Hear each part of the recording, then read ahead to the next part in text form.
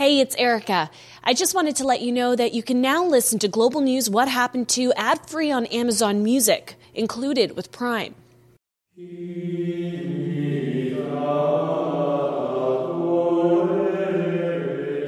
It is the moment when the sun, already declining towards the west, looks the cathedral almost full in the face. Its rays, growing more and more horizontal, withdraw slowly from the pavement of the square and mount up the perpendicular facade, whose 1,000 bosses in high relief they cause to start out from the shadows, while the great central rose window flames like the eye of a cyclops, inflamed with the reflections of the forge. What you just heard is a short paragraph written by Victor Hugo as he describes a perfect spring day when the sunlight hits the centuries-old cathedral that has been the eyes of Paris, bearing witness to epic love stories and historic battles. I'm journalist Erica Bella. Today we'll travel to another spring day a few years ago when a hot fire nearly dimmed its existence forever. This is Global News What Happened To, the fire at the Notre Dame Cathedral.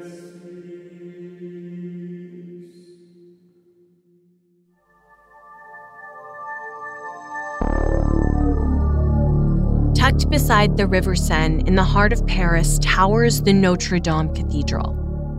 Those who visit are often overwhelmed by a building that has stood the test of time and is one of the landmarks of the City of Lights. A building that has witnessed the marriages of kings and queens.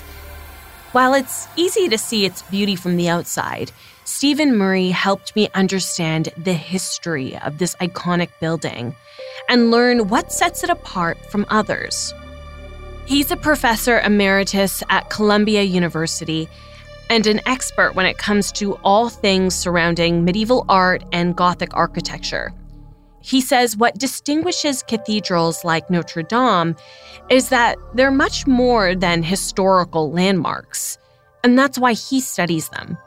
But wanting to find out about the production of them and the kind of shifting changes around them, and the fact these buildings represent timelessness because they're still there, and yet they themselves are caught up in change, and they come into a world of change, and they're not the result of history altogether. In a sense, they project history, they create history, and above all, they create identity and a sense of belonging.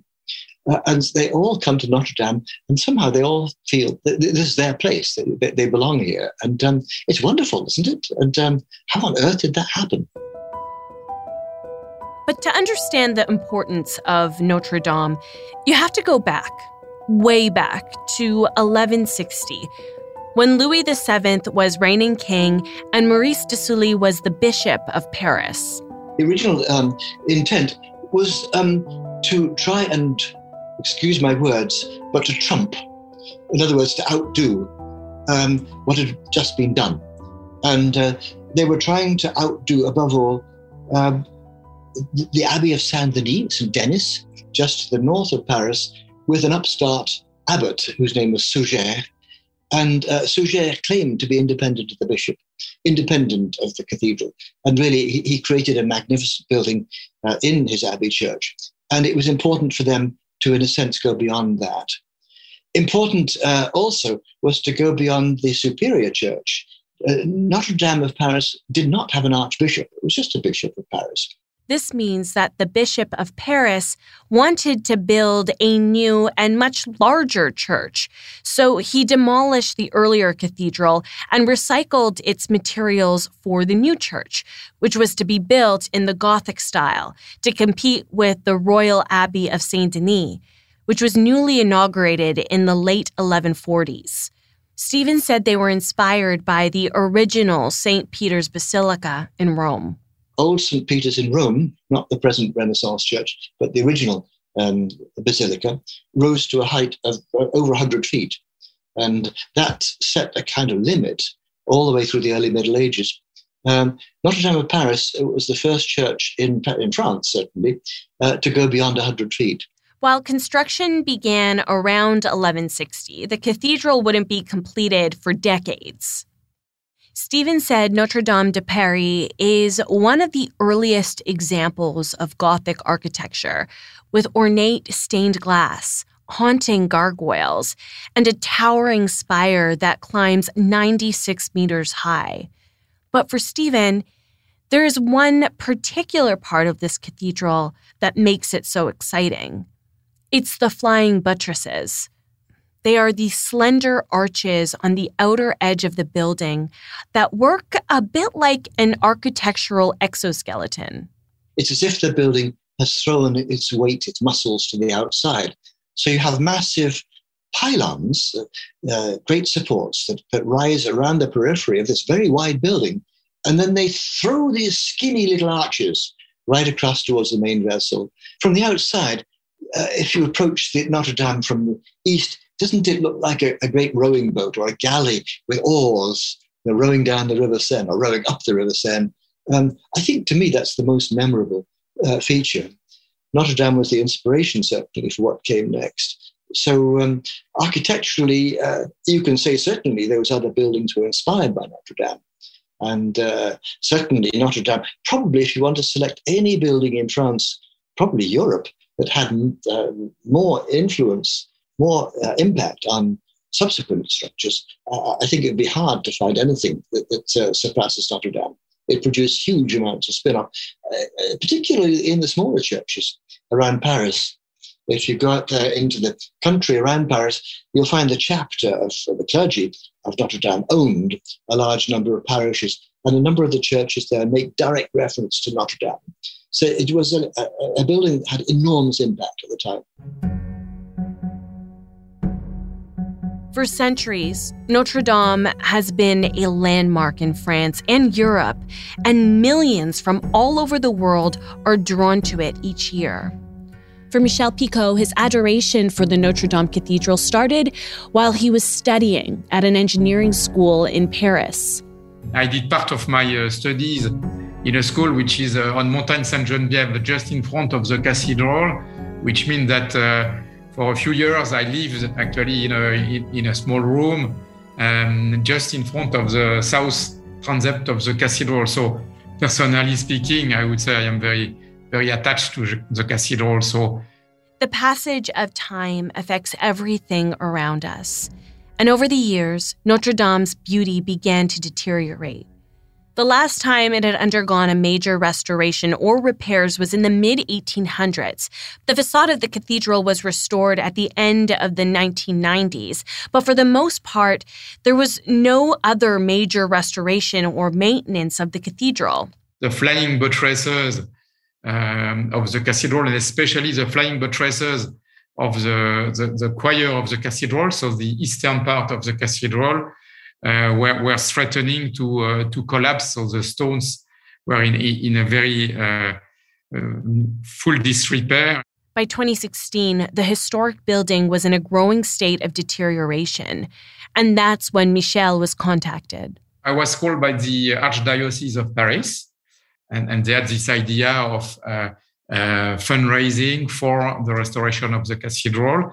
Michel started a charity, Friends of Notre Dame de Paris, and he led the restoration of the cathedral. When this building was built in the 12th and 13th century, mostly, there was evidently no computer. And so I would say the architects were building this type of building with very, I would say, rudimentary tools. And so when you compare with the tools that are available today to the architects or to the engineers who work on such buildings, so this is really very astonishing to understand that they were able to effectively build these structures, these cathedrals, without any of the current tools that we have. By 2017, Michel said fundraising was well on its way, and so restorations began. We began actually to collect funds in the US, in France, a little bit everywhere, in Canada also, partly to be able to fund the first steps of the restoration of the cathedral. The first step of this restoration was about flying buttress number 10, because this number 10 was the most damaged flying buttress, which began effectively to move and was threatening to collapse. Another area that required attention was right at the crossing of the cathedral's transept, standing at almost 100 meters, Notre Dame's spire. By 2019, the spire was surrounded by scaffolding. Restoration work was already underway. But just a few months later, the world would watch in horror as its future was threatened. I'm Samantha Cole, host of the new season of Understood, the Pornhub Empire. Over the course of 4 episodes, I'll tell you how a horny YouTube knockoff in Canada came to dominate the porn world, only to shatter their cheeky reputation in a massive scandal. The Pornhub Empire is a new season of Understood from the CBC. Available now wherever you get your podcasts.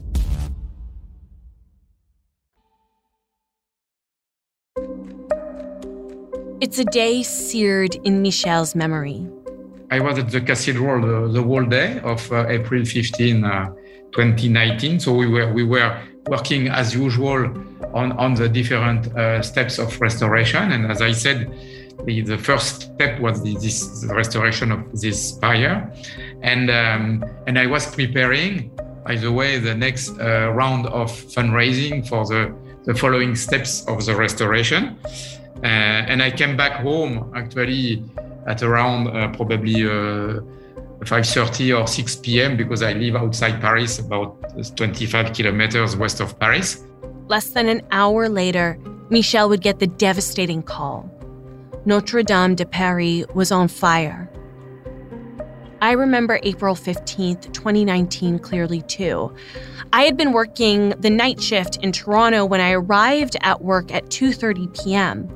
I had already seen reports that Notre Dame was on fire. As a reporter, I know when breaking news is happening, it's so much more than facts. You try and convey everything that's happening around you, from the smells, the sights and sounds, relaying what's happening, listening to what people are saying, and feeling the mood in the air. Mark Owen was in Paris and covered the fire that night. He's a journalist and presenter with France 24. And like Michel before him, Mark was also lured by Notre Dame's beauty.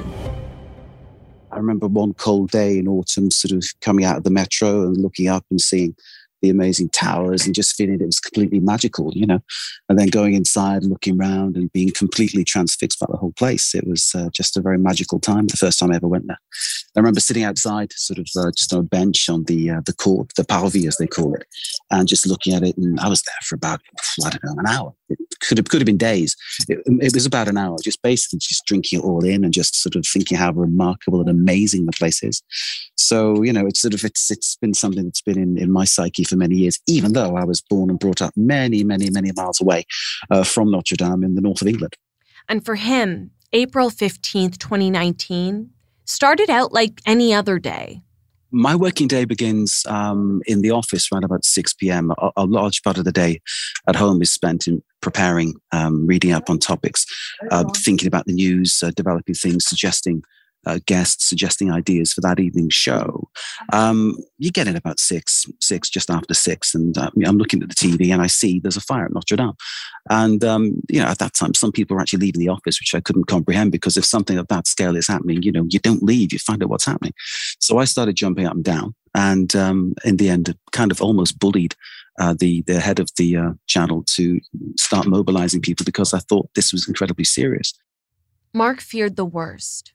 The fire seemed to be located on the roof. Clearly, it's not something that's going to stop very quickly. It's difficult to get to, difficult for fire crews to get to. And if they get there, difficult to direct their hoses onto it. So it was clear to me that something was happening pretty serious down there at Notre Dame at that time. Mark arrived to see the fire blazing at the top of the cathedral.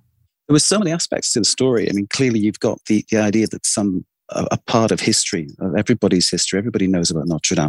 A part of everyone's history is about to perhaps be destroyed. By the time Mark and the crew had set up, a large crowd began to gather near the cathedral. They watched in horror as large billowing clouds of smoke rose from the historic site. Red-hot flames were shooting out of the cathedral's roof. Smoke and ash filled the air. And shortly after 7 p.m. local time,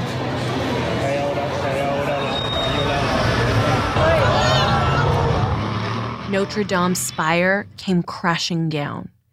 Gasps from the crowd, left speechless, staring at the destruction in front of them. That was a moment that I think everyone realized this was something that was incredibly serious, and it could be the end of something that, was historical. Certainly it was something that I think made many people realize, there is something now happening here which is going to make history, which, is something that everybody will remember in some way, shape or form.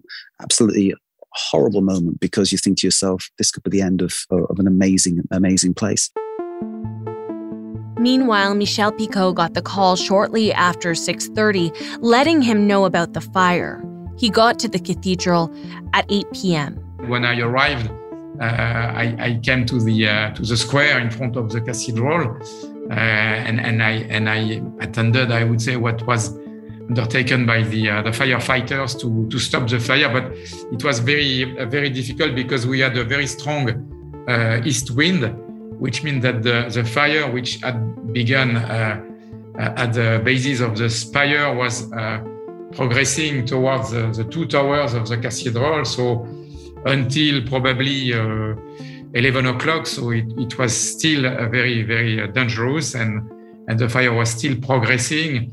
And so we were very evidently very shocked and anxious about what would happen next. By then, the spire had already collapsed. This was really a terrible moment for me to look at this and to, I would say, in a way, to realize that actually what we had worked on for the last 2 years was completely brought to zero, because the cathedral was in flames. And so we didn't know, I would say, beginning of the night, we didn't know whether the building would be even saved. For hours, Michel watched the fire consume other parts of the cathedral. But as firefighters attempted to put out the flames, he noticed more and more people gathering at the riverbank. And this was very impressive, because there were songs and prayers which came naturally to the people around the cathedral. And in a way, the fact that the cathedral is on this island, just on the bank of the Seine, makes it, I would say, something you can look at very easily from the banks. And so I would say these songs and these prayers, so they were very impressive. Mark Owen heard the singing as well.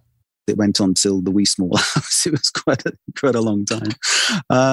Basically, I spent a lot of time talking to people who'd gathered. There were many who were just basically praying and singing and trying to sort of somehow rally their spirits and call on whichever powers might be present in the heavens to make sure that this monument was saved in some way, shape, or form. And whatever you believe, clearly something was smiling on Notre Dame that night, because the whole thing wasn't wiped out. Credit to those who fought to control the flames, and credit to those who were praying on the sidelines, because I'm sure that it all came together as one to create a situation where the cathedral was saved. For me, it was so interesting to see and hear from so many people what the place meant to them. There was just one sense of it. It belongs to us. It's part of us. We need to save it, that kind of thing. This kind of feeling was really coming forward. And I think that's what I'm left with, really, this sense that, Notre Dame matters to people. Michel said as firefighters worked tirelessly to put out the flames, his fear extended to the precious artifacts housed inside the cathedral. This was really, we are very anxious, because as I said, the west wind pushed the fire to the towers, and actually, at a certain point in time, the fire went into the north tower of the cathedral. And you know that in the two towers, you have belfries, wooden belfries, which sustain the clocks of the cathedral, what we call bourdon and so on.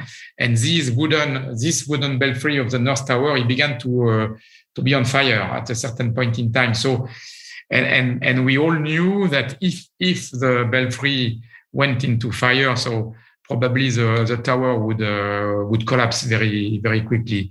And so this was the turning point, probably around 11 o'clock that night. The turning point was when the firefighters succeeded getting up the tower and I would say extinguishing the fire in the belfry of the North Tower. Just after 3 a.m., officials said the fire was officially under control. The cathedral's towers were saved, but the roof and the wooden beams that dated back to 1160 were gone. French President Emmanuel Macron made the pledge. Alors je vous le dis très solennellement ce soir, cette cathédrale, nous la rebâtirons. Unclear what it would take or how much it would cost at the time, Macron said he wanted to see the cathedral rebuilt in 5 years, in time for Paris to host the 2024 Summer Olympics. In the days and weeks after the fire, Michel was hard at work assessing the damage, and what he saw was devastating. So first of all, you had a lot of water effectively on the ground, and inside the cathedral, all most of the charred timbers of the roof had fallen down in the middle of the cathedral, and especially at the crossing of the transept, because the full spire had fallen down. So there were charred timbers a little bit everywhere inside the cathedral. So it was like if a bomb had exploded on the cathedral, or several bombs had exploded on the cathedral. And there were, just to give you an idea also, so there were 3 big holes in the vaults of the cathedral. One evidently at the crossing of the transept because it was completely bare, I would say, in the middle.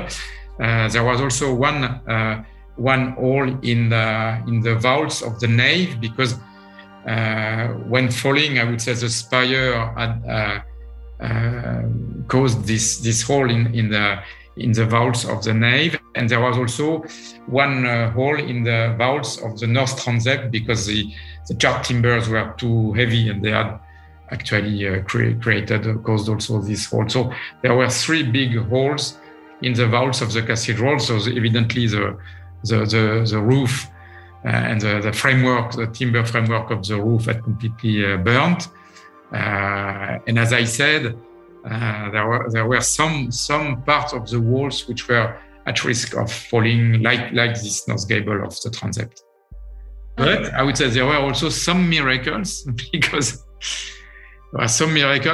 perhaps you remember, if you had the opportunity to visit the cathedral, that there was a very wonderful statue of the Virgin Mary called the Virgin of the Pillar on one of the pillars of the crossing of the transept. And actually, this statue miraculously was not touched when the spire fell down, and so the statue was still intact, I would say. And there was also a cross of glory, which was at the end of the choir, so a very beautiful and golden cross of glory at the end of the choir, and this cross of glory also had been preserved in the fire. So in a way, this could have been much worse, and we were happy to see that large part of the cathedral in a way which was still saved. Michel said it was clear a lot of work would need to be done to restore the building, and it would cost a lot of money. Just to put this into context, Michel told me the funds needed to revitalize the cathedral before the fire was estimated to be in the range of $200 million. At the time, GoFundMe said in a matter of hours, over 50 campaigns were launched to raise money for the cathedral. And just a few days later, it was estimated that nearly 900 million euros, which is over $1 billion, was raised. Celebrities like François-Henri Pinault, the billionaire head of luxury goods that owns fashion brands like Gucci and Saint Laurent, pledged 100 million euros. Bernard Arnault, head of Louis Vuitton, owner of LVMH, announced the donation of 200 million euros. And L'Oréal and the Bettencourt mayor's family also agreed to donate over $200 million. And so this was comforting in a way because we realized that we would have this support to help us rebuild and restore this cathedral. So this was really a fantastic move from donors. Not only, I would say, the 200,000 or 300,000 small donors who began to make donations, but also from very large donors, both in France and also in the US. And so this was really comforting, even though we knew that we had in front of us a task which was completely different from the one we had before. But as quickly as the donations began pouring in, so did criticism over how much was being donated and how much attention was being paid to the cathedral. The Abbé Pierre Foundation, a homelessness charity named after a priest whose 2007 funeral took place at Notre Dame, said, quote, "We are very attached to where Father Pierre's funeral was held, but we are equally committed to his cause. If you could contribute even 1% of the amount to the homeless, we would be moved." In about 24 hours, over $1 billion was raised. So I asked Michel how much it would cost to repair the cathedral. The cost of this safety phase alone is about $200 million already. So before we start even rebuilding the cathedral, this safety phase where we have effectively succeeded, for instance, removing the burn scaffolding of the spire, where we have succeeded removing the grand organ of the cathedral to be restored in the next step, where we have succeeded installing also inside the cathedral scaffoldings and prop-ups for the vaults of the cathedral, and evidently also securing the walls of the cathedral. So only this first phase has already a cost of about $200 million. So it's difficult to assess the full cost of the restoration, but we know that already we will have to pursue, I would say, the fundraising in the next probably 5 to 10 years to ensure that we fully restore the cathedral. So Michel said the total cost of repairs is still unknown. But I had one question, and you might be wondering this too. How did the fire start? In the days following the fire, officials came out and said they believed that the fire was accidental and likely caused by a short circuit. In the 2.5 years since, there isn't much more insight. We don't know exactly. We know that the fire started at the basis of the spire, but we don't know the reason. And the investigation which was made by the police was not conclusive. So there may have been a shortcut because there were some electrical circuits for the clocks which were under the roof. So this is a possibility, but we don't know for sure actually what happened and what started this fire. The 2019 fire nearly leveled the cathedral. But we are talking about a building that withstood the French Revolution and other major events in history. So I asked Stephen Murray about previous threats the cathedral had endured. Well, let me mention a near disaster that happened that almost nobody knows about. And that is to say that when you build a basilica, that's to say a longitudinal structure, and you intersect it with a transept, that's to say a cross piece that runs across it, in the area of the crossing space, structural problems will very often ensue because you've interrupted the regularity of the arcade. In a regular line of arches, each arch presses against the next one, and it stays up. If you break that with a crossing, you're going to get problems. And on the east side of the crossing at Notre Dame of Paris, the piers almost failed because of the outward push of the arches. And in the years around 1300, you'd find that the east side of the crossing and the first bay of the choir were completely rebuilt. Medieval people were astonishing. Medieval builders were astonishing in their ability to prop the whole building up, take out a defective supporting element, put a new one in, and that's exactly what happened in the choir. It wasn't the only one. The next disaster that was missed not known by most people, is that there was a steeple already over the cathedral, a central steeple, and that began to fail in the 1780s. And rather than let it collapse on the building, they actually demolished it, probably intending to go ahead and rebuild it. But then came the French Revolution. And so the funding was impossible because the clergy had lost their income. And after the French Revolution, the building really was falling into very bad state of repair. The stones themselves were just being eroded by the increasingly acid air.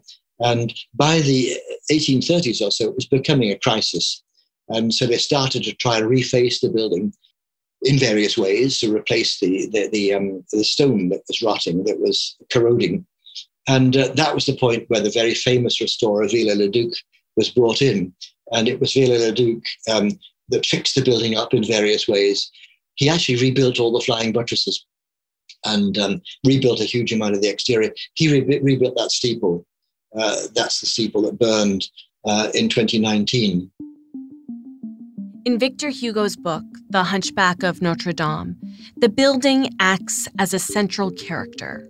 It's significant simply because I think society had lost its way in terms of what to do with these buildings. The Catholic Church had been disestablished, which means to say that the source of revenue, all the lands and so on, and the commercial properties and the legal rights that owned, no longer existed. So there was no longer a cash flow to sustain the building. And the building was in this way falling into just terrible disrepair. Victor Hugo then also goes beyond that. It's not just disrepair. He looks at the building in terms of the aberrations that had been introduced in the 18th century, things that had happened to the building that shouldn't have happened. For example, the main portal with the image of Jesus Christ in the trimmer, that had been knocked out. The tympanum, the sculpture above the portal, had been broken into. All kinds of dreadful things had happened. I didn't realize until I reread Victor Hugo recently that the whole cathedral, the frontispiece, the west facade, sat on steps, elevated above the surrounding square. To my eye, the facade is rather squat. You know, it looks like it, especially the lower level, looks like it's been compressed, but it was supposed to have sat on quite a high staircase that you ascend to. So Victor Hugo points to all these things that had been done to the cathedral that needed to be redressed. Unfortunately, the steps never were redressed, but they fixed the portal, they fixed, you remember, the Gallery of Kings, where the kings had been pulled out, had been destroyed. So all those things were done. And so Victor Hugo, I think, simultaneously set the stage for the physical fixing of the building, but more important, in a way, he set the stage for looking at architecture in the way that I suggested to you at the beginning, that architecture is not just out there, the result of things. Architecture is the way we identify ourselves. It's the way we shape nations. It's the way we shape ideologies. Stephen says the fact that Notre Dame continues to stand after the fire proves how resilient Gothic architecture really is. And what Gothic is all about is protecting the building by not having a wooden roof over the body of the building, because the wooden roof may burn and fall into the structure and burn and destroy everything. but rather having a masonry canopy, and then above that, a wooden roof. So when the roof caught fire in April 2019, it did not fall, for the most part, into the cathedral. It fell on top of the vaults, and fortunately, most of the vaults held up. The vaults that gave way were pierced by the falling steeple. When the steeple burned, it fell on the crossing vault, it fell into the north transept and one bay of the nave. But other than that, it's astonishing how well the system worked. The vaults sustained the falling timbers. The timbers burned on top of the vaults. The building survived. So a triumph of Gothic. This spring will mark 3 years since the fire. The hope is to continue construction with the target to reopen the cathedral in 2024. But there's been a lot of debate surrounding the future of Notre Dame Cathedral, and in particular, whether there should be a more contemporary spire built instead of replacing what burned in 2019. I spoke with Stephen Murray about this. I kind of hoped that Notre Dame of Paris might be a situation where they'd mimic the old roof, the same shape, the same profile. From the outside, everything would look the same.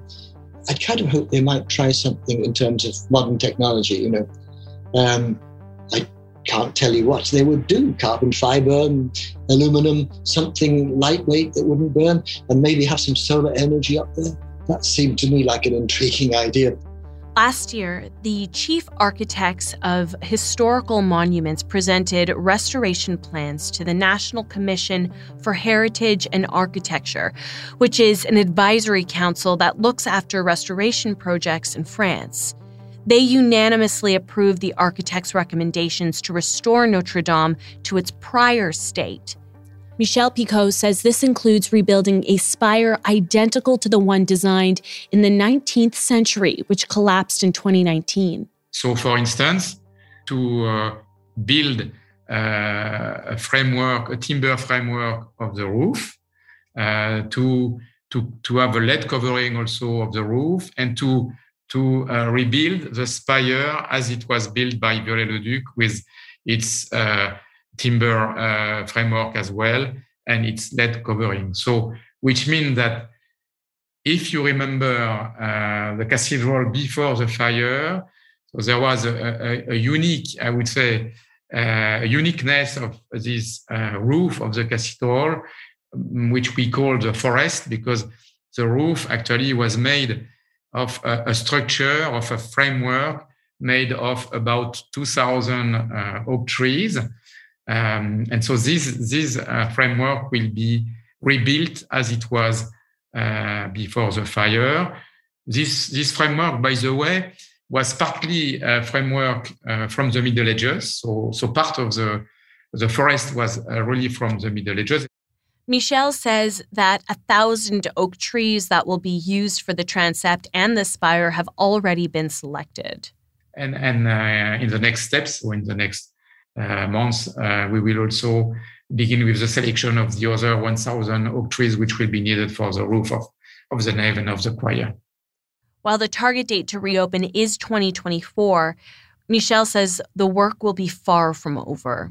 We know already that, for instance, the restoration of the external part of the choir and of those flying buttresses I mentioned in the beginning will not be done in 2024. So this will be done afterwards. And so most probably the full restoration will last until the end of the decade and perhaps even more. And we are currently raising the funds for the next reconstruction phase, as I said, which will allow us to reopen the cathedral at the end of 2024. But we know already that these pledges, as I said, of 800 million will not be enough to fully restore the cathedral beyond 2024. So this is what we are working on, not only to transform the pledges in real funding, I would say, in cash funding, but also to ensure that we will be able, beyond 2024, to fully restore the cathedral, and afterwards also to maintain the cathedral, because the main problem we had when we began this project is that the the funds dedicated to the maintenance of the cathedral since the last restoration of the 19th century were evidently far from enough to do it properly, hence the situation we are in right now. I think this is important because this is part of Notre Dame Cathedral is part of our heritage, if you will. So I think people were absolutely shocked to see this cathedral in flames and burning. And so because this is part of our, I would say, world heritage, not only for Parisian people, but for people from all over the world. A beautiful building, a beacon of hope for many. Its restoration will no doubt be a long and costly endeavor. But I know one thing is for sure. Scrapes and scars from the passage of time have proven that Notre Dame Cathedral is meant to endure. So I leave you with a few words by Victor Hugo. The Church of Notre Dame de Paris is still no doubt a majestic and sublime edifice. But beautiful as it has been preserved in growing old, it is difficult not to sigh, not to wax indignant before the numberless degradations and mutilations which time and men have both caused the vulnerable monument to suffer, without respect for Charlemagne, who laid its first stone, or Philip Augustus, who laid the last.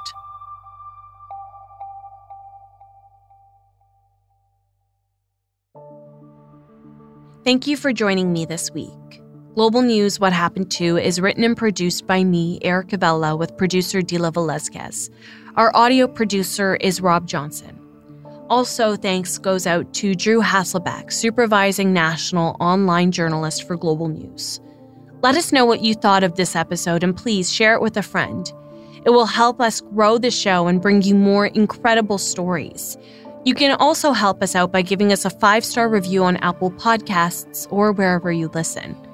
You can also reach out to me personally.